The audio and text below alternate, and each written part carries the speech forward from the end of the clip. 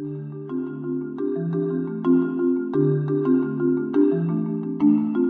to Human Rights A Day. My name is Stephen Hammond, and I'm reading from my book, Steps in the Rights Direction, 365 Human Rights Celebrations and Tragedies that Inspired Canada and the World, which can be found on my website, stephenhammond.ca.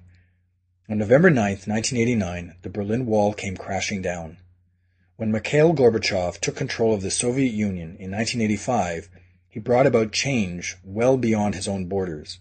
In East Germany, the Berlin Wall symbolized the divide between East and West, freedom and oppression. The East German government had put up barriers in 1961 to prevent the flow of millions of East Germans to the West. Once completed, the wall stood 12 feet high and 96 miles long.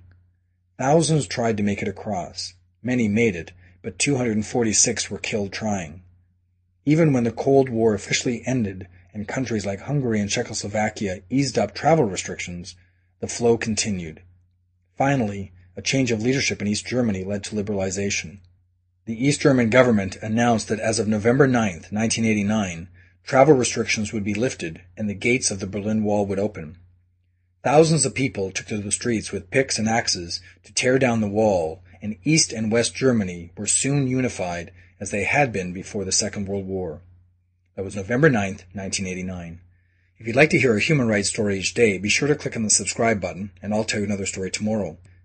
If you'd like to have a link on your website of these podcasts, send an email to stephen@stephenhammond.ca, and we'll make sure you get the proper instructions.